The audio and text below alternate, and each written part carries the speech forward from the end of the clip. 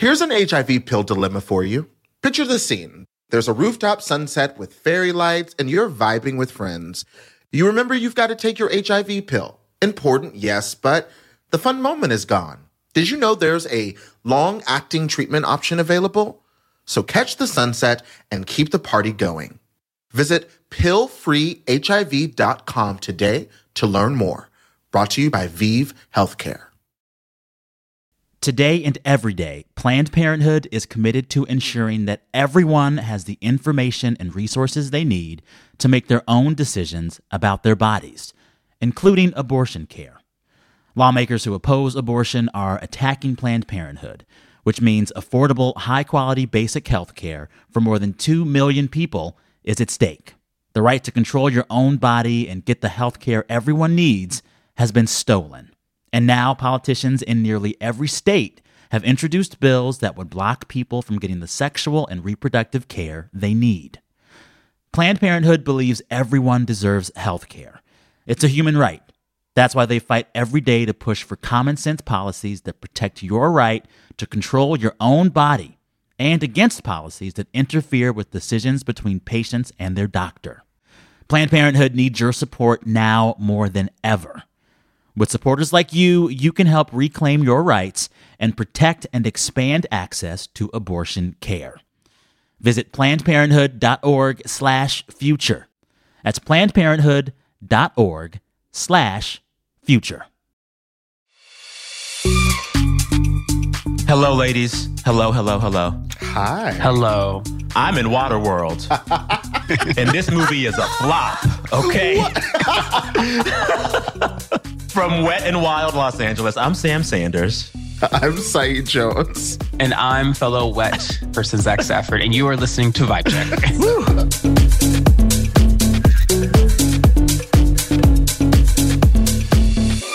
This week, we're talking about fashion stylist Law Roach's interview with The Cut, specifically with the amazing Lindsay Peoples, and the new Amazon Prime show Swarm, which I'm sure you have been hearing all about. And we're going to get into it deep. But before that, I want to check in with my sister, specifically Sam, who's across the lake that is now called Los Angeles from me. There?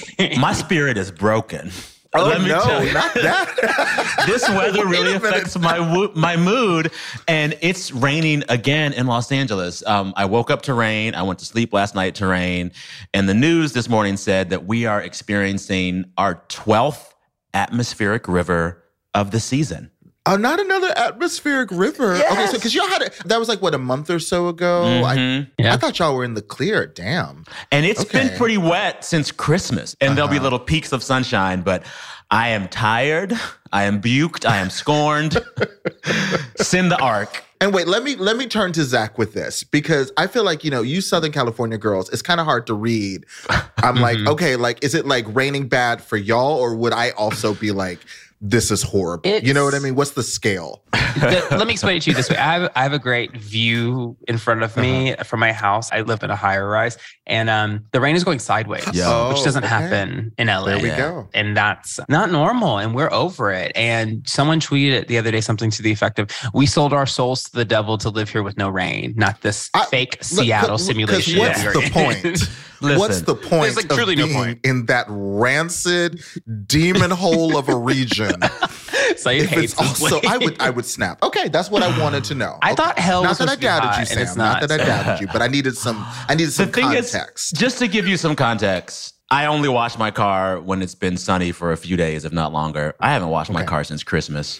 Because just when you think it's done, the rain comes back. Damn. Same. And what's so annoying about rain in LA is that rain is the great revealer of how toxic this place is, because the rain itself has so much pollution in it.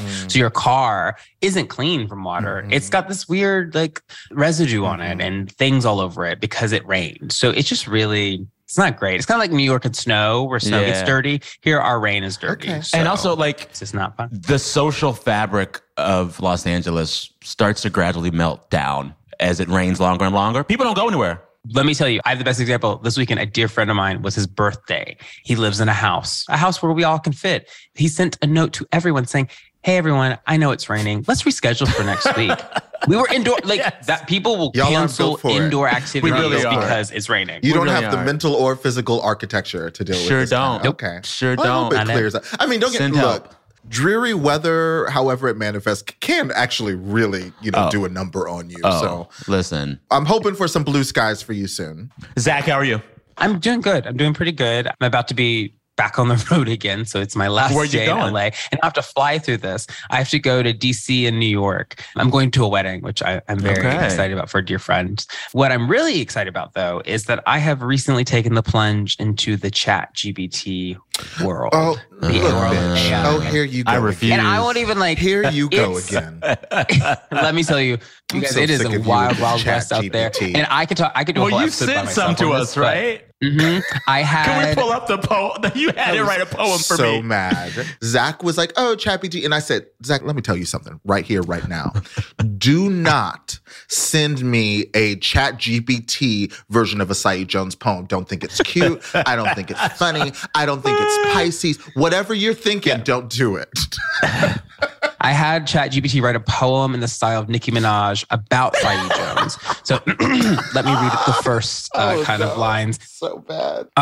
Yo, it's Nicki Minaj. And I'm here to say, let me tell you about a man who's slaying it today. He's got the skills. He's got the rhymes. He's a poet and a writer, and he's doing just fine. His name is Saeed Jones, and he's making waves. He's got a way with words that nobody can replicate. He tells the stories of the marginalized, and he does it in a way that's real and wise. And then it goes on. I like mine. Let's just go ahead.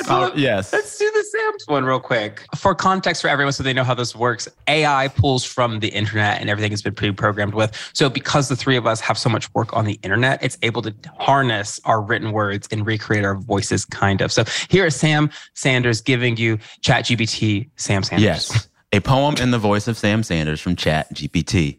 I am Sam Sanders, and I've got a story to tell. A tale of life's ups and downs and how I've learned to excel. Born in the South with a heart full of soul, I chase my dreams and never let go. My voice is my power. My words are my might. I use them to fight for what's good and what's right. From politics to culture, I've got it all covered. My passion for storytelling has never been smothered. I don't get migraines, but I feel like AI might give me one. It's just gold. It's kind of the worst version of yourself. So it's like, bad. Never been it's the smothered. most basic, but I've never been. It's so like bad. you some pork chops Literally. or something. So anyway, that's where I've been hiding at night, is in the ChatGPT land, just playing around. You don't feel like it's going to be the end of the world? Oh, girl, yeah, I'm on the side of that. I think the data is 50% of people working on AI think that there is a 10% chance it will end the world. And listen, climate change is already at the breaking point already. We just got that report this week. Like, girl, it's over. Yeah. Let's just have my have thing a about kiki. because those poems are poems. They're so bad. But it's learning. I mean, that's the entire point of this, is that it's machine learning. And I'm assuming it's like, let's try this again in a few months and maybe it's better, however you want to define that. It's pretty eerie. Anyway, while I'm over here playing with the end of the world site, how are you doing in Columbus, Ohio? I am doing cute. And let me tell you why. I realize I am going to savor every opportunity I can find for a reset. Okay. This Monday was the first day of spring, which also happens to be the Persian New Year. And it was, lovely to celebrate like Persian New Year and send cute texts to my boyfriend. But also I realized, I love New Year's Eve, New Year's Day as an opportunity to reflect and celebrate and all that. And I also love the Lunar New Year, which comes like a month or so later when it's like, you know what? Actually, let's try that one more time. And then here we are in March with a third opportunity. I don't know. I like the idea of embracing these holidays as an opportunity to go, nope, you can get it right again this time. And so what I tried to do yesterday to celebrate, unfortunately, the weather here was cooperating. I tried to have a simple but perfect day, to kind of try to set the tone for my new year. And it was really nice. I feel good. Give me a little tidbit into your simple, perfect day. What's one thing that's a part of that day? one thing is I go to my neighborhood bookstore here in Columbus, buy a book that I wasn't looking for. And then I like to go to either a nearby bar or like cafe and sit and read it for a while. Just kind of, it almost feels like stepping out of time, stepping out of my schedule for a moment and just kind of having that. And it was lovely. I got a book. It's going to be my recommendation. But yeah, I just love that. There's nothing better than like just in the moment. This is so romantic. I love it. I love this. So I did that to kick off my Persian New Year in the hopes that that's kind of setting the tone for the rest of the year. I love it. Well, before we get into this week's episode, we want to thank all of you who have sent us fan mail and reached out to us on social media. We love hearing from y'all, so keep it coming at vibecheck@stitcher.com. And as always, keep tweeting us. It's very, very fun to see the tweets. So with that being said, is it time for us to jump in here? It is, but before we do that, I just found a leak in this garage from this goddamn rain. Oh, I'm about to fight somebody. Damn, the rain is Home really coming ownership. for you.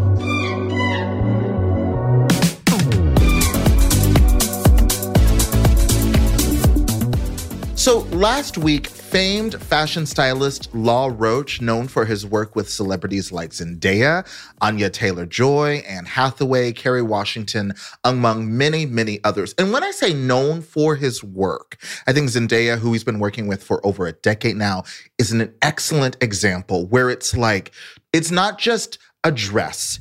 It's a moment. I think about this a lot. I remember when the fashion designer Alexander McQueen died, and I was with a friend and I was devastated. And a friend of mine who was a poet, so maybe I expected them to come at it with a different kind of empathy. But I remember my friend just had no sympathy. He was like, why do you care about this? It's just dresses. It's just dresses, he said. Wow. I was like, it's not just dresses. Style is about art, is about creativity, it's about beauty. I think it's wearable art. Yeah. And I think Law Roach's collaborations, especially with someone like Zendaya, where he's been working with her really for the bulk of her career, this last decade, it's really important, right? It creates an occasion and it lights something up. And more importantly, it brings joy. I love seeing the way when Zendaya steps on the red carpet and she hits that pose. Yes, she looks good. Yes, she looks fabulous. But to see the celebration that answers it, it's a delight. Is that fair? Yeah. And it's also, it's storytelling. Yeah. I mean, fashion is storytelling, and Zendaya and Law Roach's collaboration was about her breaking free of the Disney storyline of her life and becoming herself more powerful. And that's what fashion can do for all of us. It can help you own the story you're telling about yourself. And it's part of these people's careers. Like Zendaya is not the Zendaya that we know on Euphoria without fashion taking her to that next level. Yeah. And so like you think it's not tied to the work. It's tied to the work. It is part of their whole persona, you know? Absolutely. Absolutely. Well, with all this in mind, I mean, Law Roach, peak of his career, just getting going. He's only in his early 40s, running on all cylinders right after the Oscars, which obviously is a major fashion event, and ahead of the upcoming Met Gala, which we will be discussing in May. Law Roach took to Instagram and, surprise, announced her retirement. Yeah. Whoa. And announced it very cryptically. What did Law say? It was like, I'm tired of the games or whatever, bye. I'm tired of the games. Yep. My cup is basically dry. I'm depleted. Yeah. And it happened, I mean, for context to the announcement, it was right after the Oscars, which is like kind of the pinnacle of when you're styling A-listers, which is where his gripe is kind of landed is, I've had access to style the biggest stars. After the Vanity Fair Oscar party, I'm done. The industry has really shaken me too much and I got to get out of here. Yeah. Right. And so, we're into fashion, but also I think we're really into opportunities to think about power, to think about transformation, and also just to think about, what it means to navigate a career. And Law is, a really interesting cultural figure to talk about all of these things. Yeah. I think we'll get to this soon, but what I like in this whole story is that eventually Law Roach said everything. He talked about the inner workings of this industry, and you really rarely hear how fashion truly works. He went there, and it was very revealing.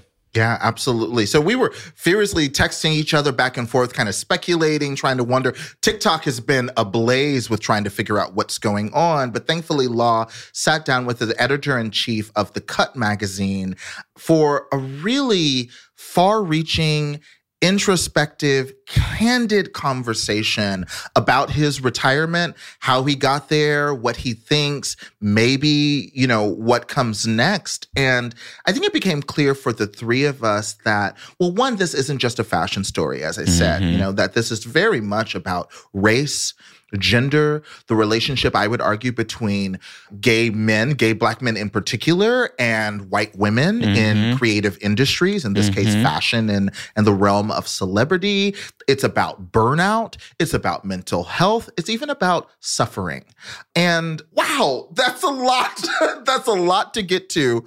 But I figured it was worth our time, right? It's definitely worth our time. 100%. I started reading this thing and I was like, all right, of the three of us, I know fashion the least. And so I opened the article not thinking that I would really relate to all of the things that were in this piece, but all of it hit for me. He went in depth on things that affect people working in all kinds of industries, about power and struggle and suffering.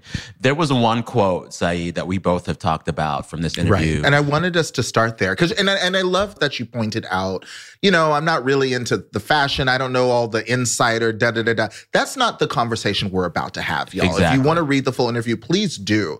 But instead, I love that you were like, no, we were connecting to it just as people. It's just people. Yeah. And so the three of us identified some different quotes or moments in the interview, because it's pretty extensive, that lit up ideas, memories, resonances for the three of us. And Sam, I was looking at the notes and I saw you highlighted something early in the interview about suffering and success that spoke to me as well. So do you want to start there? Yeah. So Law is talking to Lindsay Peoples and he says, quote, I think as Black people in this country, it's embedded in us to suffer, right? We feel like to be successful, we have to suffer. You suffer through things to get to the other side. You suffer through earth to get to heaven. I think that's just in our DNA as African Americans. And I've been suffering for years, and I woke up and I made that post because I felt like I couldn't breathe. And me releasing that, and I took a deep breath. That was really powerful to me. And that's something that I think a lot of people have felt in the last few years. Our jobs have felt like too much. Our careers have felt like too much. And we're suffering and it's hard, but we think it's supposed to be like that. And Law is saying to the fashion world, I'm taking a breath. I'm stopping. That's a thing all kinds of people have been doing the last few years across all industries. So it just really hit for me. It really hit for me, especially as Black people. Yeah. I re-listened this morning. Because that's right. We should say to people, you can read the interview, but it's also like they can watch it. So you can watch it as well. You can watch it. You can listen to a podcast. So I was listening to the podcast version. I watched the tape and I listened to the podcast as I was going to my car to get things. And I was walking in the rain, which felt very kind of going symbolic. Through it, going through it. And this moment of him talking about suffering just took me back to so many moments in my life where I thought, I have to work on my birthday, when I specifically said I'm not working because, if I don't say yes to this opportunity, then I will never have another. Or I have to go do this story that is really hurtful for me, or knock on this door that is a member of the KKK, which I've had to do before because I have to prove myself as a Black person in media. And I think all of us could probably point to moments in our lives where we stretch ourselves so thin or put ourselves in danger and put ourselves in real pain just to show that we are worthy of a job, of an opportunity. And it's a kind of shocking when you hear Law talk about it and you think about it in your own life, of the fact that a lot of people, especially who aren't Black, don't ever have to do that. Right. Like they don't have to go through that pain to get what they got. And that's really shocking when you realize that. It's really heartbreaking too. And Law's going through that. I guess this is a version of W.E.B. Du Bois as well as parallel to his idea of double consciousness. It's a little different in that, unlike white people who are striving and working, because, we all work, we all struggle.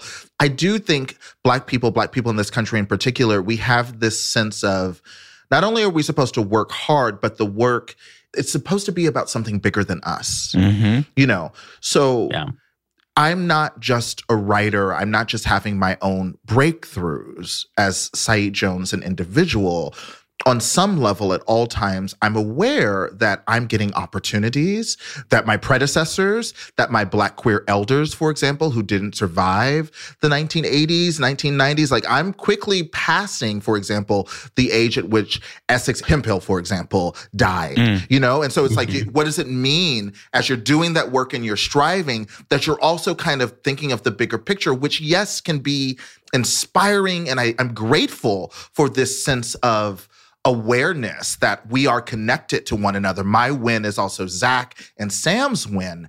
However, when the work is exhausting you, when it's taking more than it's giving, when your cup is empty, as Law says, it's something else. Well, and then what Law pointed out in this interview with The Cut, it's this double pressure you feel as a Black person in a creative field, as a Black person in a mostly white space. You have the burden of just being Black, and you feel like you want to accomplish on behalf of Black people. And then you have these industries and these gatekeepers saying to you, well, you should be grateful to be here. Just you being here is enough. So he also says in this interview, he said that the industry would basically tell him in so many words, you should be grateful because you get to dress the white girl. And then he says back, I'm supposed to be grateful? No, she should be grateful to me because I'm changing her life. But that is a thing that I've heard over the course of my career. Really nice, dulcet tones telling me to be grateful for the chance to do X, Y, Z. That stuff gets to you over time. And I know you have both heard it too. Oh my God. Yeah. This conversation and this topic, I think why it really struck a chord with us is that it kind of ties back to our own kind of history of the show, and that we began to do radio or audio together because Andre Leon Talley passed away. And Andre Leon Talley was a fashion editor at Vogue. He worked under Anna Wintour. He was the highest ranking person in fashion that was Black. Now these days, it is Edward Enningful at British Vogue, Lindsay Peoples-Wagner at The Cut, and Law Roach. So I would say those are kind of like the royals of fashion. And I would add Naomi Campbell as the model. And Naomi Campbell, yes, Naomi Campbell as a model. So model, stylist, editors.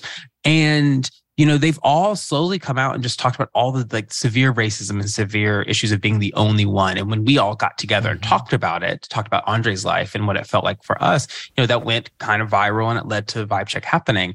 And I just think that it's because, you know, I've had moments in my life when I became the editor-in-chief of The Advocate. It was the first time a Black person had ever run a queer magazine at that level, which is wild because when the news broke, people were just so overwhelmed with praise. But I was overwhelmed with sadness because these magazines had existed for over 50 years and yet no one of color had run them. And that's kind of the isolation that Law is getting here, is that you have this moments where you reach the top, you're the Beyonce of styling, like which he is.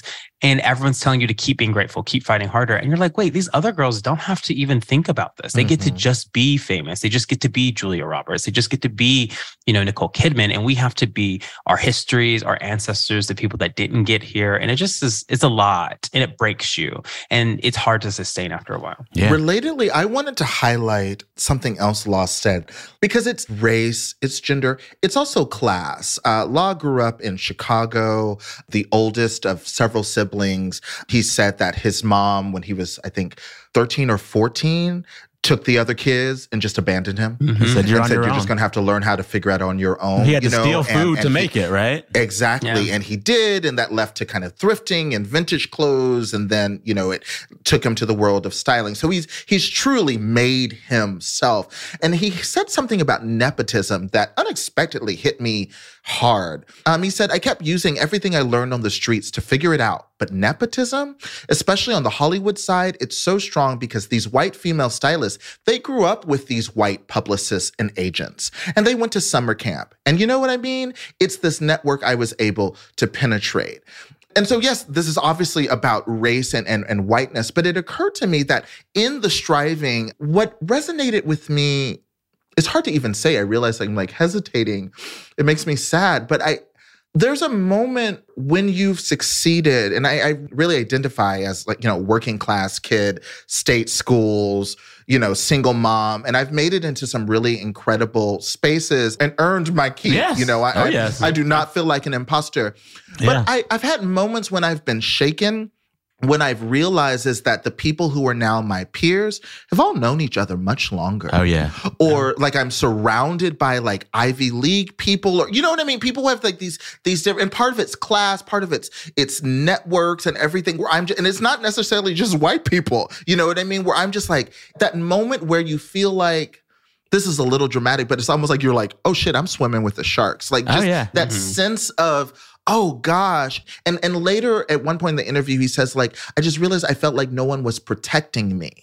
And I think that is one of the issues of class mobility that we don't talk about. And I think, Zach, you even said it yesterday, like Andre DeShields is like, you climb a mountain and your reward at the top is that there's another mountain. Yeah, that to make it, to transition, you know, the American dream, what we don't talk about is what it means to then make it to that next space, is that you're by yourself. Yes. Well, and then just hearing you talk about how if you don't come from privilege, you walk into these systems that are already well established and these networks that are already well established.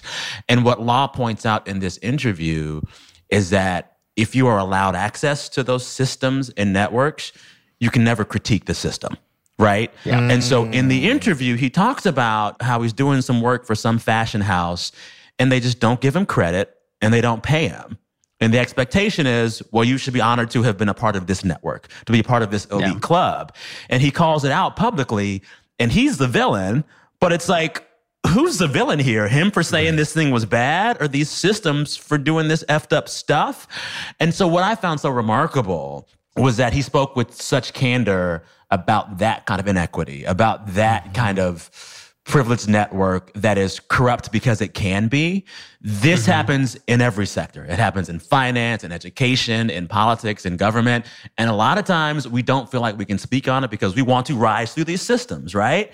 So to see him speak to that, it's really, really brave. You know, he's confident that there's something else for him and that he's going to keep working, but just being this candid period, I want to salute Law and say that was very brave. Yeah, absolutely, Sam. And thank you, Zach, for reminding us of Andre Leon Talley. What a privilege for the three of us to be able to think through and learn alongside someone like Law Roach while he's still with us. Yeah. He's still alive. He's still vibrant and in absolute control of his talents and his gifts. Yes. And I have gotten too used to talking about talented Black queer people in past tense. Oh, yeah. And so I'm honored both of the bravery and the candor of his interview, but also just like grateful that we're getting to the point that we can see people kind of mid-career as Black queer, you know, culture makers kind of making these important, often life-saving decisions for themselves. Oh, yeah. Like, I just imagine, gosh, what if Andre Leon Talley would have been able to have this moment 10, 15 years ago? You know, we really never saw him be able to get free. He talked up until his death how he had no friends, he had no love, his life was just the work. And Law Roach was saying the same things in this conversation, but I'm so happy he's saying, at this point, I'm breaking free. Good for him. Yeah. And something he did say in that interview that really struck me to connect to Sam's point is he said, I don't have a boyfriend. I don't have a dog. I just have my job. I just do this work. And he's taking a moment to kind of figure out how to live. And that's all we, as you know, the host of Vibe Check, want you all to do every week, is to learn to live outside of this identity that is your work, that is your pain, that is your trauma. Like, how do you find a life in all of this mess that's called the world? And when you see someone like Law Roach, who has everything stacked against him, like his trauma should have him locked in this job forever. Like, this man didn't eat for a long time, but he's saying, no, I think there's something bigger out there. I think all of us can be inspired by that moment because there's something bigger for all of you. And you it's for everybody. Eat somewhere else, do something else. Your job is not your life. Your life is your life. Your job is a transaction. That's Absolutely. Well, I salute you, Law Roach. I think all three of us do. And we're grateful that you're taking care of yourself. You know, to think of the big picture is that we do also learn from each other. We do also watch each other and go, you know what? It really means a lot to see someone like Law Roach say, I ain't going out like that. There you go. Y'all ain't gonna do me, you know, and then the three of us go, oh, wait a minute. Like, what can I learn from this? Yes, he is right. All right. Yeah, that's powerful. Well, it's time for us to take a quick break. Stay tuned. We'll be right back. We're going to talk about Swarm. Oh, man. Buzz, buzz.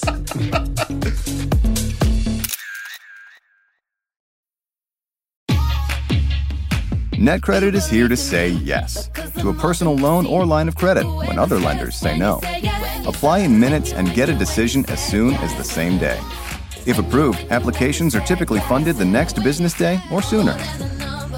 Loans offered by NetCredit or lending partner banks and serviced by NetCredit. Application subject to review and approval. Learn more at netcredit.com/partner.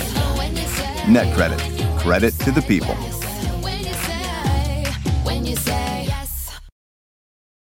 Hey there, Zach Stafford, co-host of Vibe Check. And something I heard really early on in my career was this phrase that has never left me. It is, you can't be what you can't see. And for me, that is so true. All of the Black people I got to grow up and watch on television, be journalists, and so much more are the foundation to why I continue to have a media career. And that's the case for so many people. And if you're looking for the next generation of influential Black voices in media, you can find all of them on NPR's new collection, Black Stories, Black Truths. In the Black Stories, Black Truths collection, you'll hear stories of joy, resilience, empowerment, and creating world-shifting things out of struggle. Every episode is a living account about what it means to be Black today, told from a unique Black perspective. From Bobby Shmurda to The Wire, Michelle Obama to reparations, there's no limit to the range of Black stories, Black truths. Black perspectives haven't always been centered in the telling of America's story. Now they are. In NPR's Black Stories, Black Truths, you'll find a collection of some of NPR's best podcast episodes celebrating the Black experience. It's NPR Noir. Listen now to Black Stories, Black Truths from NPR, wherever you get your podcasts.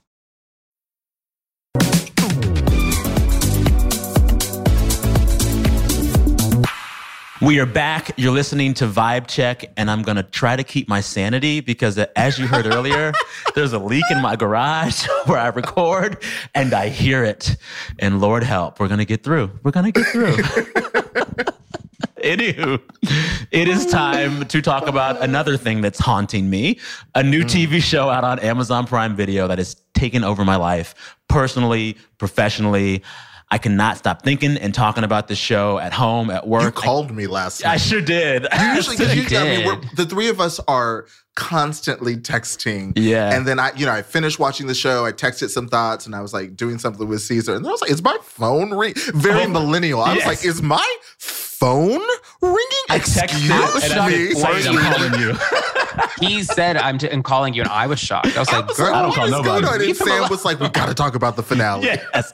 This show, if you haven't figured it out yet, it's called Swarm. Donald Glover had the idea for it. Janine Neighbors is the showrunner and head writer. I've interviewed her from my other job over at Vulture. Check out the podcast Into It for our chat.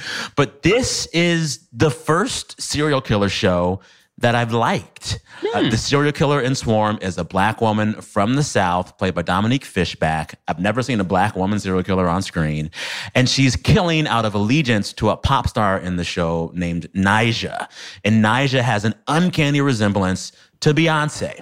It's Beyonce. Yeah. it's just Beyonce. She's Beyonce. Like, it is Beyonce through and through, even with the husband, the twins, everything. The surprise album drop, all of it. There's the elevator incident. The Yeah. husband puts out an The album sister, similar to that's very Jay-Z's talented. album. Yeah. All of it. And so this show is only 7 episodes, but it is a commentary on stan culture and social media. And for me, the biggest thing it's asking you as a viewer is, what do we expect to see a Black woman get to do on screen?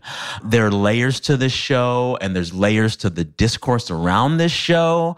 But before we get to that, I want to just ask the two of you, how'd you like it? Saeed, you finished it last night. I finished it last night. I was planning on initially just watching a couple of episodes, enough for us to kind of, have a competent conversation, because I could tell you were fired up and ready to go. I was like, baby, this is like Elizabeth Warren talking about student loans. I haven't seen Sam this excited about something in a minute. But yeah, I felt all in.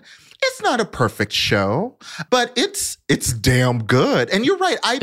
Part of it is, and I love that this comes into the show's own commentary. I don't love true crime. I tend not to really enjoy serial killer. Like that's just typically not my genre.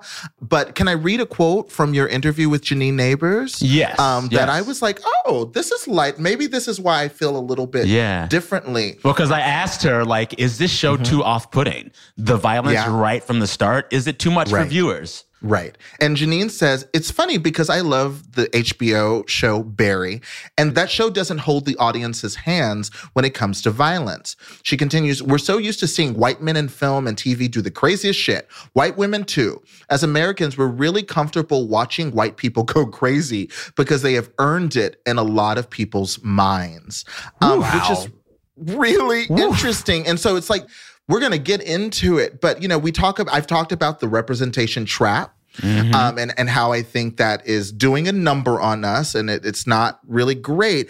This is interesting because it's a flip on representation, right? It's like we deserve, and I know there's that famous tweet of like, Black women deserve to get to be serial killers too.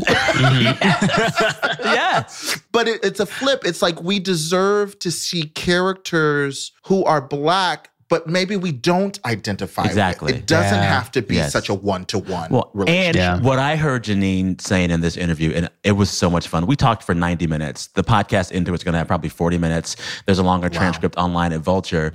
But what I heard Janine talking about and really asking for as a Black creative is freedom of movement. I want to be able to move as a creative into every space and nook and cranny the white guys get to move into. Yeah. If they can be anything on a screen, I want to be allowed to be anything on a screen. Even a Black woman serial killer. I don't know. That's punk rock, and I love it. Yeah. That ties directly back to Law Roach and why he left his job. Yeah. Because he was feeling boxed in and not allowed to just be creatively free without all the chains and the expectations of making decisions, and also the baggage of being given the opportunity to work with a big star and them saying, well, you owe us this. Where, Janine is also saying, like, I don't need to explain why my main character is going crazy, why she's killing. Why can't we just have fun in this space? And that's where the show is really fun. It does suspend a reality we've gotten really used to with seeing Black women's representation in horror, especially. And it kind of reimagines that and changes it and empowers her. But something I love so much about it is, it really proves this idea I think about a lot around pop music. Pop music is so popular because it's the soundtrack to all of our lives as we move through the world. We aren't Britney Spears, we aren't Beyonce, but when we listen to those albums, we're going through our own heartbreaks, our own job losses, our own maybe murders, who knows? And it kind of plays around you. And that's where that, emotional connection is formed, is that it becomes a soundtrack to your life. And for this protagonist, this music ties to her on a very guttural level and really moves her through the story. And I think it was a really dramatized version of what we all go through when we love an album. I like that, because you're right. I mean, and we kind of said this, and maybe this is the theme that's beginning to emerge. So much of culture is a call and response, So it's like Sam and Saeed and Zach are reading a Law Roach interview, and all of a sudden we are responding to it, and now we're having our own conversation. Or you're right, it's like you're going through a breakup, and then Lemonade drops. Oh my gosh. And now you're listening to, a song like Sorry, and you're like using that song to move yourself to a different space, which can often be healthy, cathartic, healing. What's really fun and bold about the show, though, is the call and response is toxic. The call and response is lethal. Yes, and the call and response is like based on some possibly true events. So besides being all about Beyonce, some of the events that you see in the show were things that actually happened or were rumored to have happened. So part of the plot is a super Beyonce fan dying the night of this album release. That was actually a real thing that happened. For a while, Black Twitter thought that a young woman had killed herself over Lemonade. That actually happened. I did not know that. And Janine Neighbors was like, that informed the show. Wow. Yeah. I will say I won't say it's like a pleasure, but it is really interesting when you finish the show or finish an episode. It is interesting to start looking up the details and the news. Some of it's news, some of it's internet rumors, but just kind of see where all of this is coming from. Even in the last episode, and I won't give it all away, the plot point of the last scene that actually happens to Beyonce, the rush of the stage. I'll say that and leave it there. Yeah. I also forgot about the Who Bit Beyonce thing. I was like, part of it too. That didn't happen. Yes. And then I had to look at it and I was like, oh, that was a whole thing. Yeah. And this is what I love about what I am calling the Atlanta diaspora. So Janine, she has worked on Watchmen, but she really was in there with the team that made Atlanta. And this show feels like a companion piece to Atlanta, because that show was all about discussing Blackness in relation to like events that we haven't even fully processed yet. I remember there was an episode of Atlanta that was making a big point about Justin Bieber by having a character in an episode named Justin Bieber, but he was black. And the whole thing was asking us as viewers, would we ever have allowed Justin Bieber to get away with all that shit if he weren't white, right? And so this is a show that is like poking us on things that we're currently experiencing. And I feel like Swarm does the same thing. I liked how provocative this show is. Yeah. It is asking me as a viewer to question my role in stan culture, my role in fan culture. What kind of Beyonce fan am I? It is so close to home that is uncomfortable, but it keeps me thinking. I'm still asking myself questions. Well, Sam, I wanted to ask you specifically because you bring up stan culture so much. Yeah. And my question is, why is it that stan culture has become so rife for cultural conversation and production? Because the Beatles arguably had just as crazy fans. You know, the Rolling Stones had crazy fans. Like, fandom has always been around and these fans have always been acting up. But lately, when we talk about fandom, we were having a different conversation, and it's creating shows like Swarm, which is very interesting. Yeah, it's funny. I was talking about the Hailey Bieber-Selena Gomez feud and then the Vanderpump Rules scandal. And the folks I interviewed about those two scandals, we basically came to the conclusion that, like, fans get to leave paper trails now on the internet. If you're a fan of your favorite celebrity, you can make TikToks remixing video of them. You can tweet Storm Forever and post on Instagram. And there's almost this game that fans play with each other where they leave these trails and tidbits for other folks. And like, when my mother was a fan of the Beatles when she was a kid, she just bought the record. Right? Yeah. And now fandom is an immersive experience. And like, now you perform fandom with a paper trail on the internet. And that makes it rife for discussion and for content. Yeah. There was one more thing I wanted to talk about, because I know we want to talk about the internet of it all as well. But I felt like thinking of the call and response, particularly from the pilot, we're working hard not to spoil details because it's such a juicy, exciting ride, an odyssey, really, that Dre goes on. But I felt there was a call and response between this story and The Bluest Eye by Toni Morrison. Think about everything we just said in terms of like, we should get to be serial killers too. You know, Toni Morrison famously said she wrote The Bluest Eye because it was a book she wanted to read and it wasn't on the shelves. You know what I mean? Like a similar, and again, it's a story about a Black girl who's fallen through the cracks. In this case, it's Piccola, who her toxic wish is she wishes for blue eyes, right? Which is such a sad, tragic thing for a dark-skinned Black girl to want, right? There's a quote early in the book where Piccola kind of has a moment of anger that does something to her. And Toni Morrison writes, "Anger is better. There is a sense of being in anger, a reality and presence, an awareness of worth. It is a lovely surging."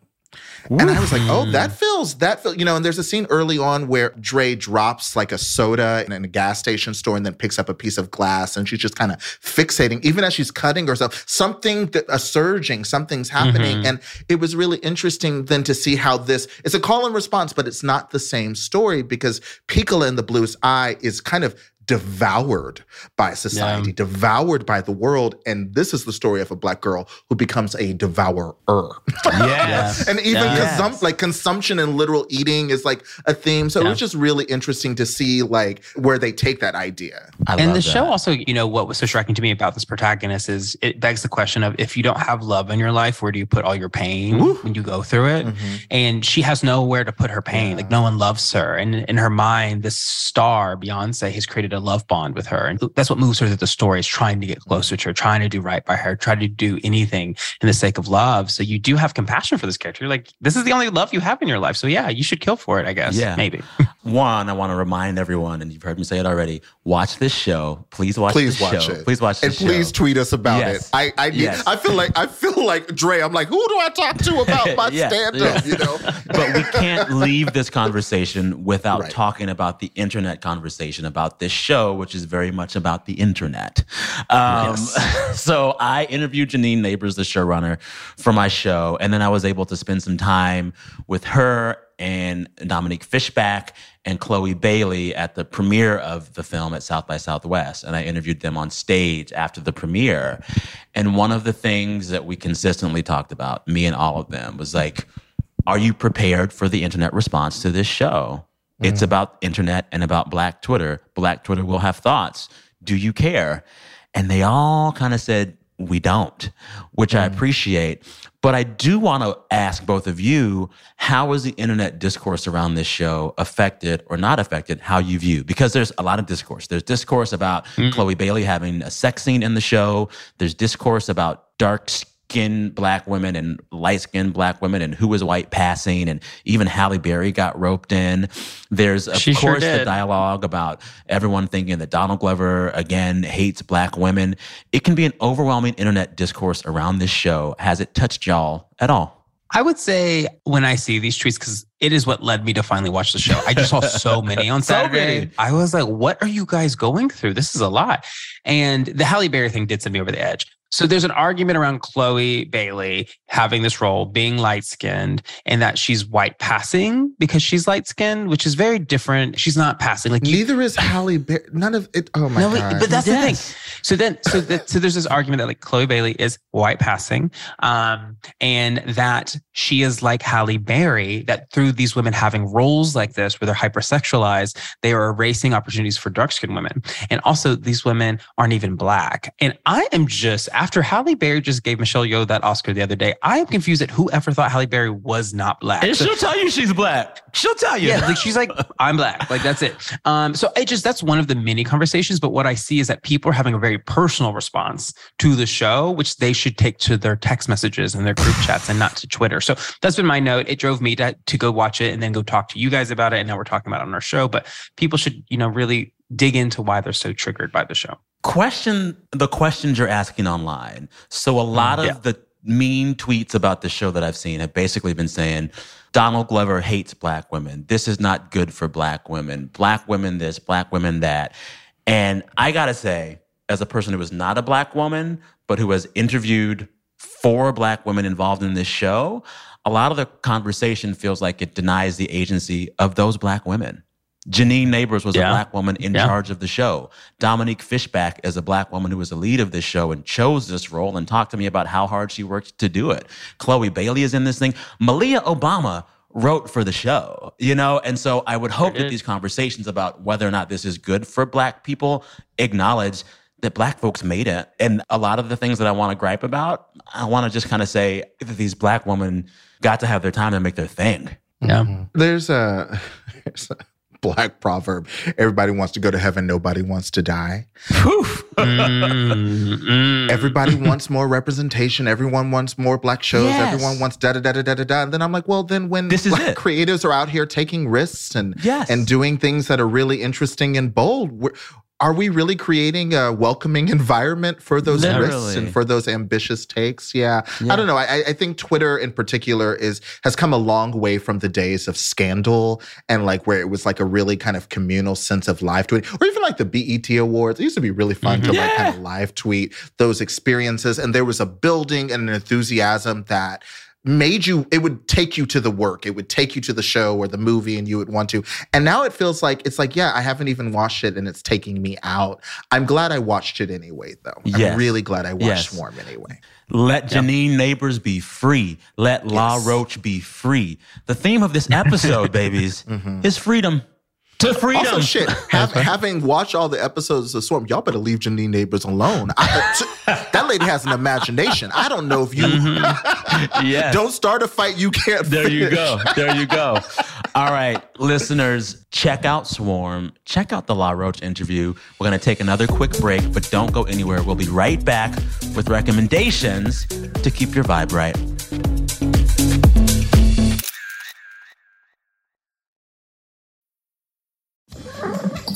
Making my cat happy is my #1 priority, and Fresh Step Outstretch litter helps me do just that. Meet Mr. Mittens. Mitty, for short. Mitty is happiest when his litter box is clean and fresh, and Fresh Step Outstretch is amazing at absorbing waste and odor. We sure have found our common ground, haven't we? Happy cat, happy life. Find Fresh Step Outstretch at a store near you. Fresh Step is a registered trademark of the Clorox Pet Products Company. Certain trademarks used under license from the Procter & Gamble Company or its affiliates. When you need mealtime inspiration, it's worth shopping Kroger, where you'll find over 30,000 mouth-watering choices that excite your inner foodie. And no matter what tasty choice you make, you'll enjoy our everyday low prices, plus extra ways to save, like digital coupons worth over $600 each week. You can also save up to $1 off per gallon at the pump with fuel points. More savings and more inspiring flavors make shopping Kroger worth it every time. Kroger, fresh for everyone. Fuel restrictions apply.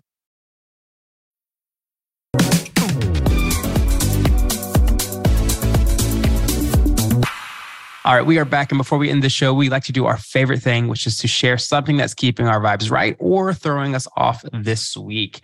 And to get us going, I want to throw it to Saeed Jones to hear about this book you mentioned earlier in the show that you're really vibing with. Yeah, my recommendation this week is The Hero of This Book by Elizabeth McCracken. It is a novel that might be a memoir. Her mother passed away a few years ago, and Elizabeth McCracken in the book goes on a trip to London, I think, to kind of reflect.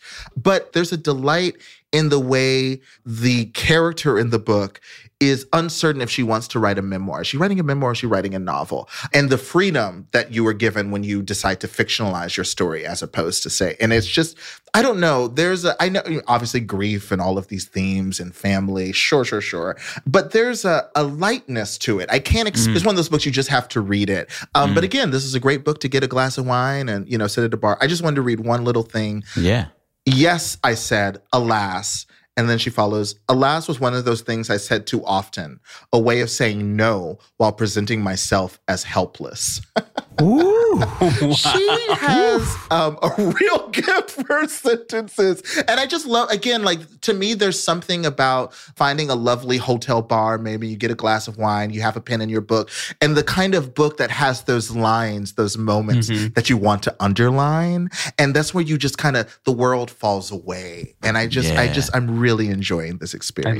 I love that. I love it. But also a way to say no while presenting myself as helpless. I was like, ooh, shit, Damn. I do that. TTT. I'm like, oh, gee, I guess I just don't know. I can't do that.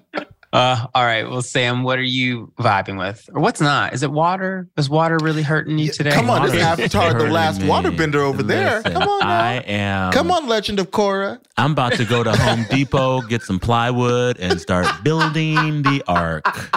Okay. The ark. Okay. I almost said Moses. Is it Moses? Noah. Who was the ark? Noah. Thank you. Damn, I it was forgot. Noah. It was Noah. For a second, I was gonna Moses be like, part yeah, of it the was sea. totally Moses. Although Moses dealt they with both water too. Really Yeah, into the water, water in the Old Oh my Testament. God, wait, was Moses a waterbender?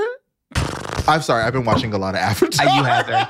I don't think you went there, and I was like, was Moses into water sports? Which is why I'm going the to burning say. bush. Wait a minute. Was Moses one of the avatars? I mean, we had the He burning was. bush. He parted the Red Sea. Moses I'm was just out saying. here. Anywho, my recommendation, I think I mentioned before that I've started watching the Real Housewives of Potomac. It's consumed my life. I'm almost done with season 3 It's now. good. And I just, How many seasons are there? 6 or 7. Seven, Oh, seven, wow. I think. Yeah. Did That's a that lot. I felt like it just started a couple of Yeah. years ago. Wow. It's my recommendation. It's the perfect chaos to have on in the background. I kind of fall asleep to it some nights now. It's so good. That's an interesting show to fall asleep to. I know. That's a lot of chaos to sleep with. To just tell listeners how messy this show is, 2 of the lighter-skinned Black women in the show call themselves the Green-Eyed Bandits. Not that. Yeah. They What? go around starting mess with the other What is women. going on? And then I just watched an episode where I think it's Ashley, this young, beautiful, light-skinned Black woman who's married to a much older, sketchy Australian dude. Well, not anymore. But Yes, not anymore. But in Beginning this part of the married. show, to prove her allegiance to him, we see the scene in which she promises to re-sign the prenup, to have the prenup go from 3 years to 5 years, to prove that Okay. she's in it for the right reasons. It's wild.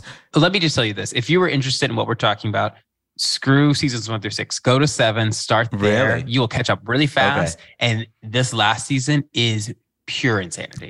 Pure, like Ashley does even more crazy stuff to prove her worth to this man that she's now divorcing. Wow. You know, there's a lot of affairs that are happening. It's a lot.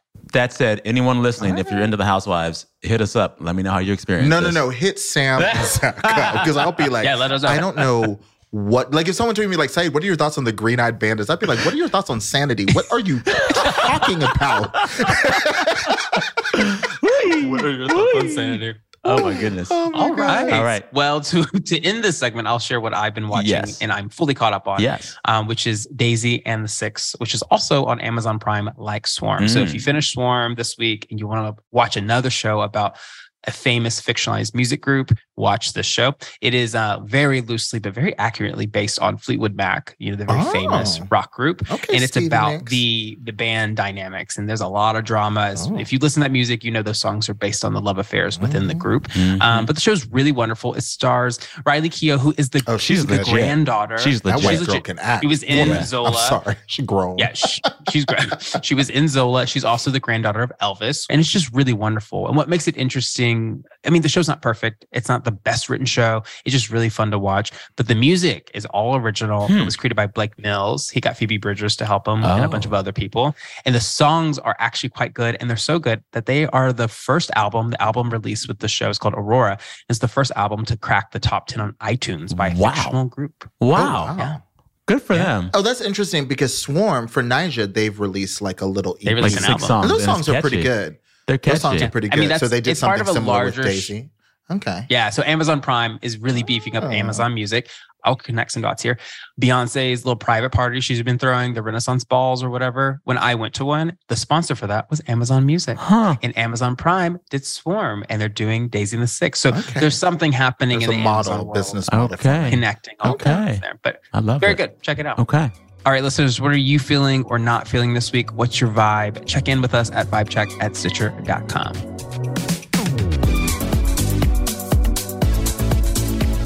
All right, well, that's our show. Thank you for tuning into this week's episode of Vibe Check. If you love the show and want to support us, please make sure to follow the show on your favorite podcast listening platform and tell a friend, tell an auntie, tell someone on Twitter that you've been trolling. A huge thank you to our long-suffering producer, Chantel Holder. Chantel has to put up with a lot of chaos from the three of us. Chantel got a rap holder. Chantel, gotta move on, baby. Gotta move on. Engineer Brendan Burns and Marcus Holm for our theme music and sound design. Special thank you to our executive producers, Nora Ritchie at Stitcher and Brandon Sharp from Agenda Management and Production. Listeners, we want to hear from you. Don't forget, you can email us at vibecheck@stitcher.com.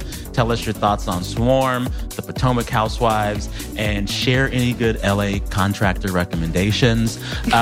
Keep in touch with us on Instagram at Sam Sanders, at Zach Staff, and at The Ferocity. Use the hashtag VibeCheckPod.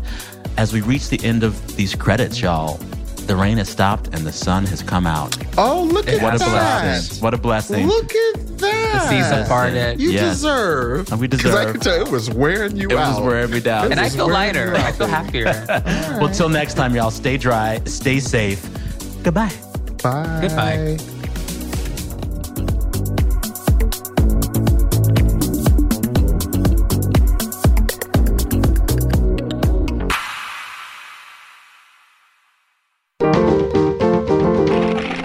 Stitcher.